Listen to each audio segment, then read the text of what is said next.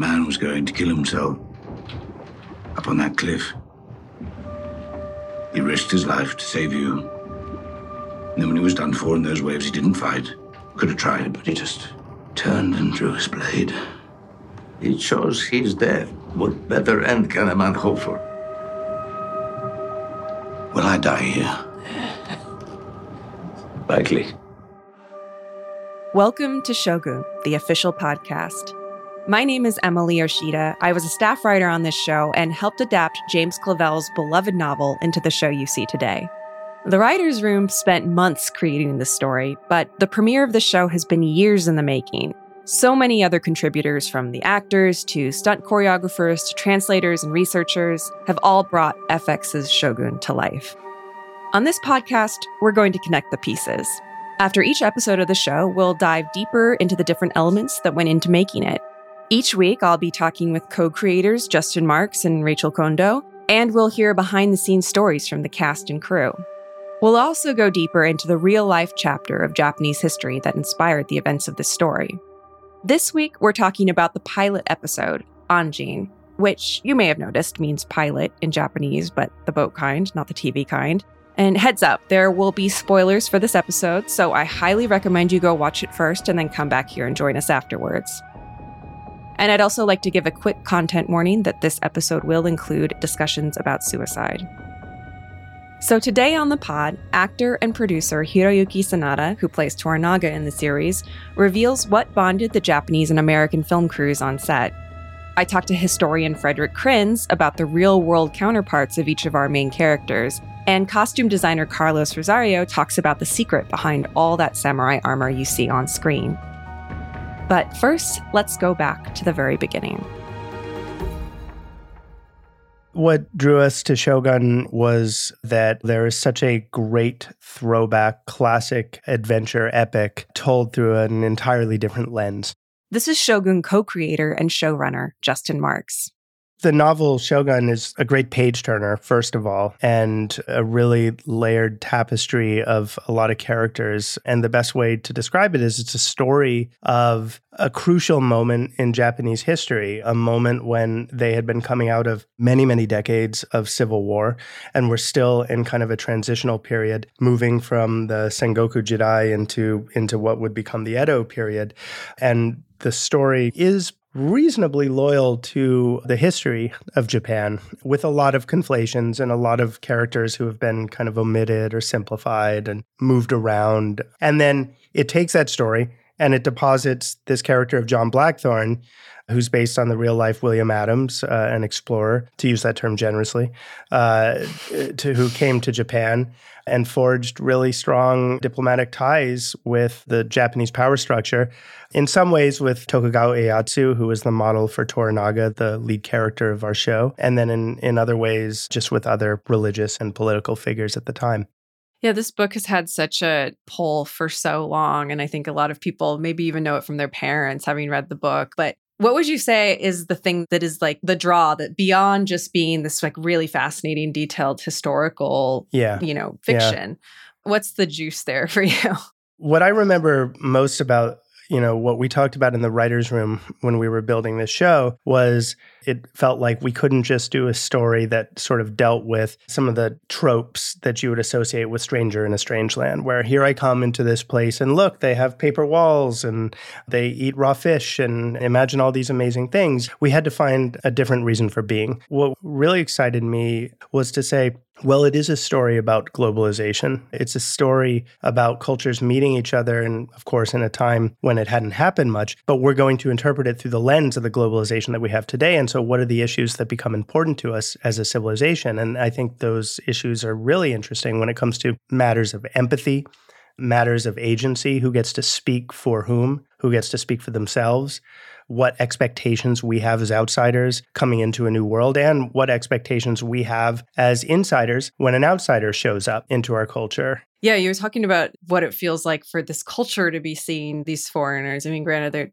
as we understand, they're not the first Europeans to be there, but they are a new kind of European. They're speaking a different language. When we hear English on the show, in our kind of understanding of the show. That's not English, right? No, For the most not at part. all. Yeah. Right. It was sort of our, lingua franca that we decided on early on. And there's a lot of precedents for this. Silence is a good example I can think of, right? That dealt with it, where if you have European characters speaking, for the most part, they're really speaking Portuguese, almost entirely. When Blackthorn finds himself speaking to the Japanese, the only language that any Japanese might know that wasn't Japanese to speak to him with would be Portuguese. And William Adams, historically, and John Blackthorne, the fictional character, both spoke a number of languages, so it would make sense that Portuguese could be his way of getting in with them. I would also say, if you're really thinking about it in the first episode, when Blackthorne's speaking to the men in the pit, he'd also, of course, be speaking Dutch. So really, there's almost no opportunity for him to speak actual English in the story. But in our case, we had to make some exceptions to that. A majority of the show's dialogue is in Japanese, but our writer's room was entirely English-speaking, writing scripts in English. One might assume that this was just a matter of translating those scripts from English to Japanese, but there was actually a lot more to it than that, right? Yeah. Just tell me a little bit about the translation process here. So we went through this very detailed process to say, if we're going to do it, we're going to do it right, where we would, of course, all of us wrote it in English. Right. Worked with a producer on the show who I would call kind of the voice in my ear from a cultural point of view, just to sort of make certain adjustments, as in someone wouldn't have said that kind of thing or been that direct with that kind of idea. So then we made some adjustments accordingly. Then we would send it to a team of translators in Tokyo who would kind of translate it into a modern Japanese of sorts, and they would hand that to a Japanese playwright who specialized in jidaigeki and, period Japanese, who spoke no English and would rewrite that dialogue into a more polished prose. And then that would, be performed. And when we did the subtitles, we translated back not from the script, but from the Japanese, we translated it again into English. And so the subtitles that you're reading on screen have gone through about 9 steps to get to where they are. And we're really proud of the attention to that detail, because I hope it shows an effort to say, if we're going to do the active translation, we're going to get it right, and we're going to do something that's very special. Well, just episode 1, there's so much that's thrown at us in the first hour, and, a lot to take in, a lot of characters that are introduced. Is there anything that you personally really hope the viewer catches that maybe might fly under the radar? Any interesting stories?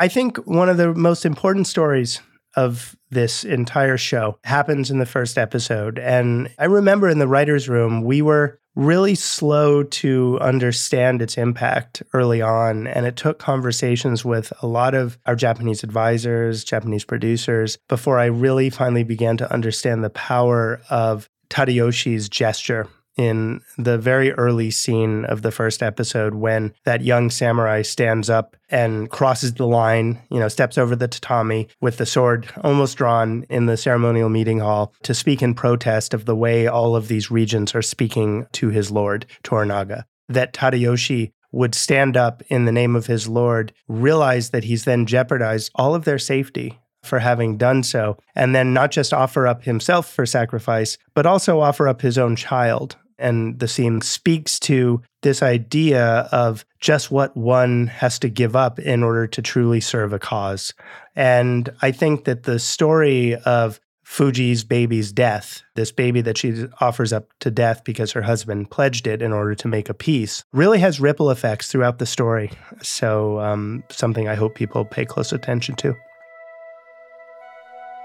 Shogun's story revolves around the powerful but inscrutable Lord Toranaga, a master tactician whose motives and secrets are often known only to himself. For an actor, conveying that complexity could prove to be quite a challenge.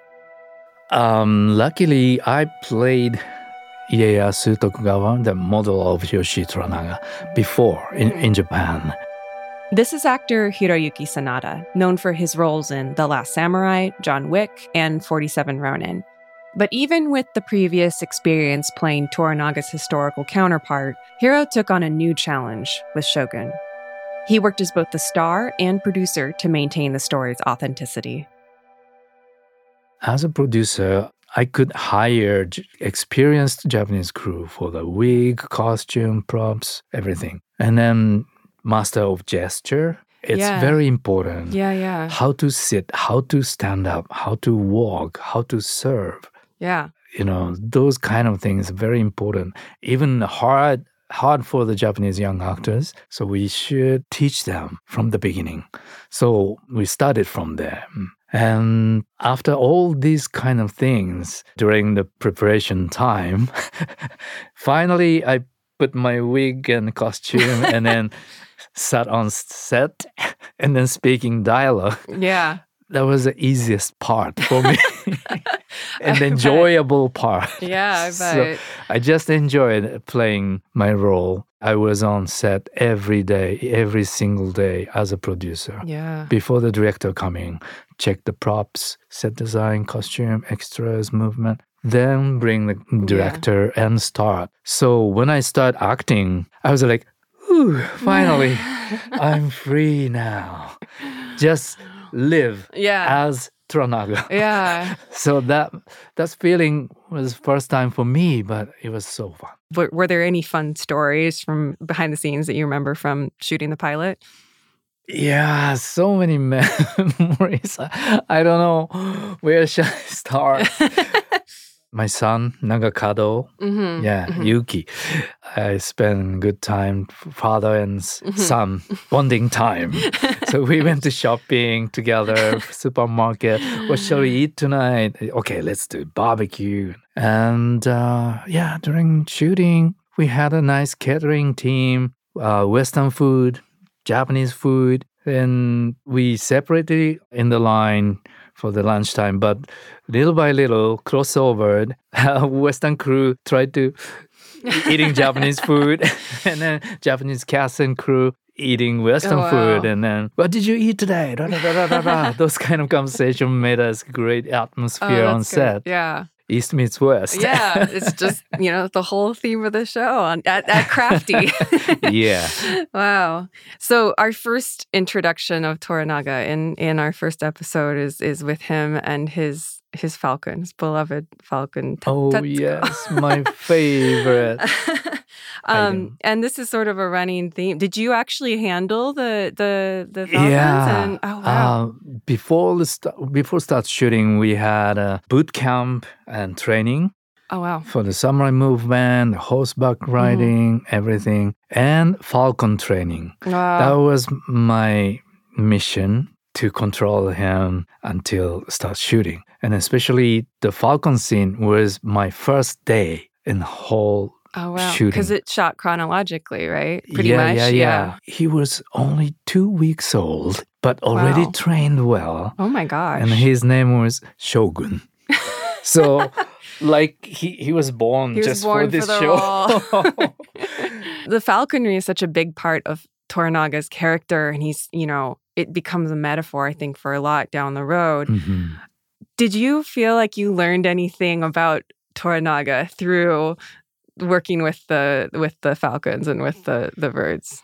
Yeah, I knew the falcon hunting was a good training for the samurais. And then I learned Ieyasu loved hunting with a falcon or hawk. Yeah. And so during the shooting, I could feel, why he loved. Because we can learn a lot, We're in the best timing. To learning about the patient, wait, and controlling people equal control falcon. So kind of same system there. Yeah. I could feel that. One of the first examples we see of Toranaga and his strategic mind is in the meeting of the regents, which is already a very tense scene before Tadayoshi, the young samurai, steps on the tatami mat and almost causes a bloodbath. And there's so much going on in this scene that's kind of going unsaid. Can you describe what's going on in Toranaga's head in this moment? Yeah, Tadayoshi said something, and then maybe Toranaga was, oh my gosh. What are you doing, boy? I have a plan here. Yeah. Don't bother me. But I know his braveness. So stop him, but I'm happy the other hand, because that's samurai way. Yeah. I know, not the, You see that he's willing to risk his life to defend his lord. Yeah, but step onto tatami mat or even not draw the sword. just holding a sword, the scabbard, that's enough. Yeah. So have to be committed to seppuku or start fighting immediately. Yeah. So all or nothing.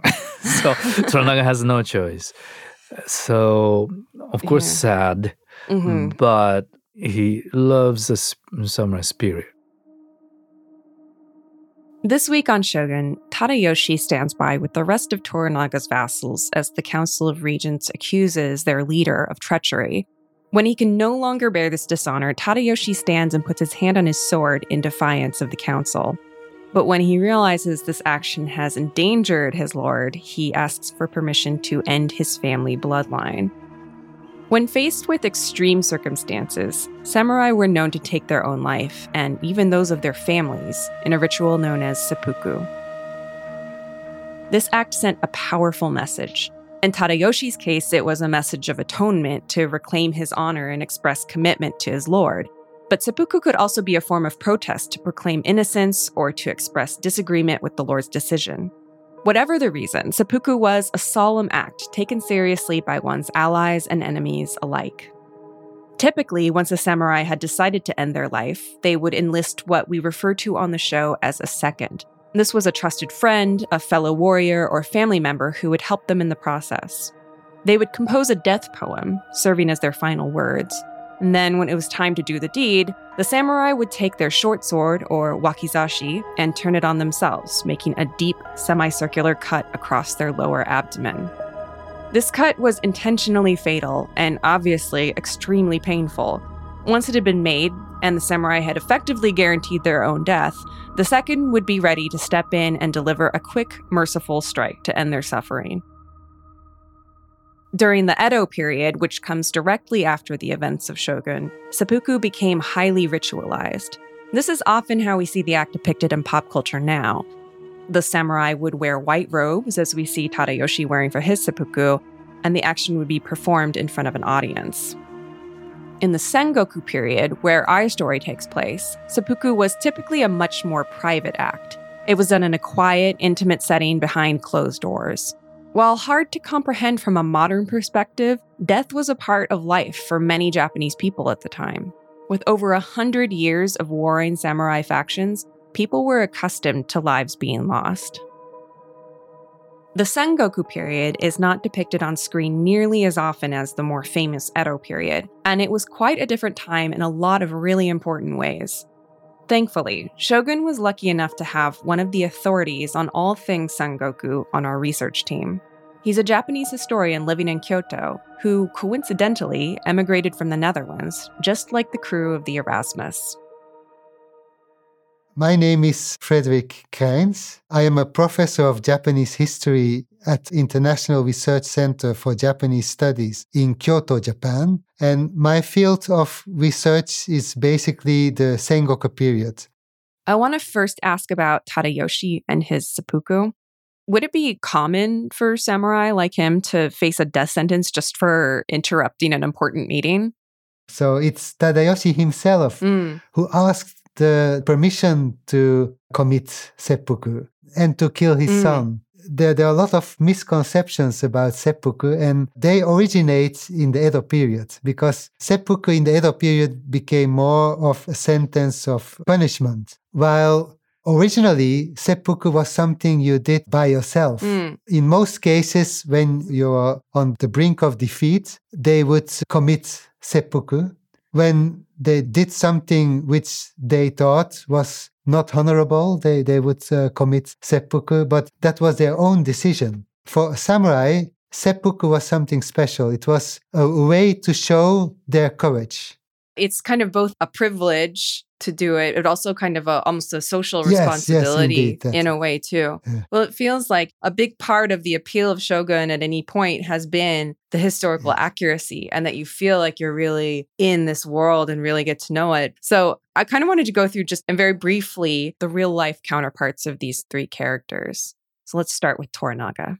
The historical equivalent of Toranaga is Tokugawa Ieyasu. He was one of the most powerful warlords at the time, and he was member of the Council of Regents. But he was in a quite precarious situation because the other regents were plotting against him. And it was not sure for him if he could keep his power. Then we have John Blackstone. His equivalent is William Adams. And it was just in 1600, in this period of political instability, that he washed ashore on a Dutch ship in Japan. He was just an English pilot, so normally he wasn't permitted to see such a great warlord as Ieyasu was, but in some way or another, Ieyasu ordered him to come to Osaka to have an audience with him.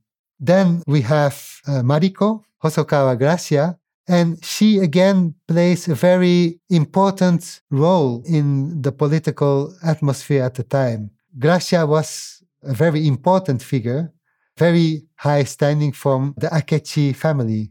So these three main characters are the basis of the story, but they all have their equivalents in history. Pretty much every element of Shogun involved painstaking historical research, and I'll talk to Frederick more about it in the coming weeks. But bringing this research to life also took enormous attention to detail, and just minutes into the first episode, you can see that detail on display in the costumes. Now, something that is interesting is that period, the samurais were not wearing a uniform in which all of them were wearing exactly the same armor. The samurais were wearing actually their own clothes, right? So there was a diversity of chaos in their clothes. Everybody was wearing something a little bit different.